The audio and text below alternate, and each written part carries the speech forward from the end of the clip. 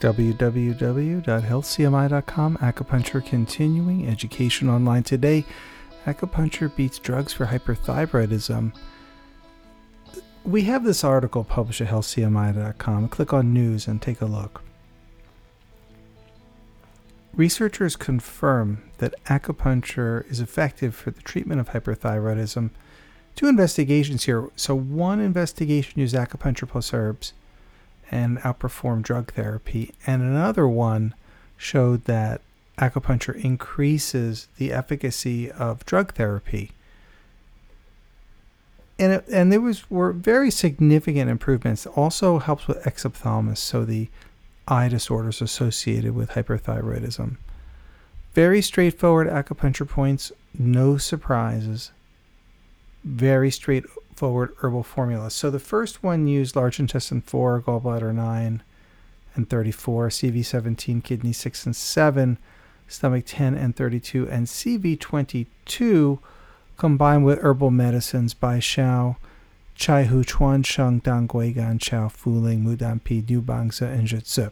They did add a few goodies in addition to that. Now, what's interesting about that formula is it does tonify and nourish the blood, so it's very nutritional, but it also clears heat and toxins in the blood. So it has this anti-inflammatory, antitoxin approach, but also nourishes and tonifies. That's a great approach for hyperthyroidism. At the same time, there was some modifications for people with insomnia and sleep disturbances. So Swanza Ren, Yuan Shi, and Baijiu Ren were added. For anxiety and irritability, Huang Qin, Shaku Chao, and Longdan Chao were added. So, very, very strong antitoxin property there.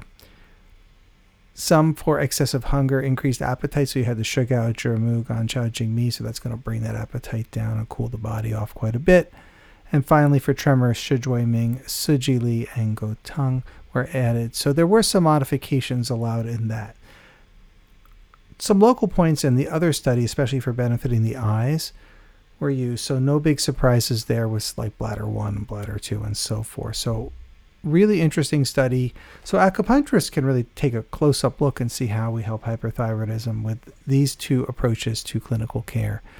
Now, what's nice here is you can go in two routes. If you want to continue with a medication, then patients can go with medications, but the acupuncture can be layered in and get you much better result. Or if people need to pull back that medication and get off of it or reduce it significantly, there is an acupuncture and herbal medicine protocol to do that. So these are great options for people suffering from hyperthyroidism. Hope you can take a look. Again, go to healthcmi.com, click on news, and look for the article entitled Acupuncture Beats Drugs for Hyperthyroidism. Thank you for listening. www.healthcmi.com.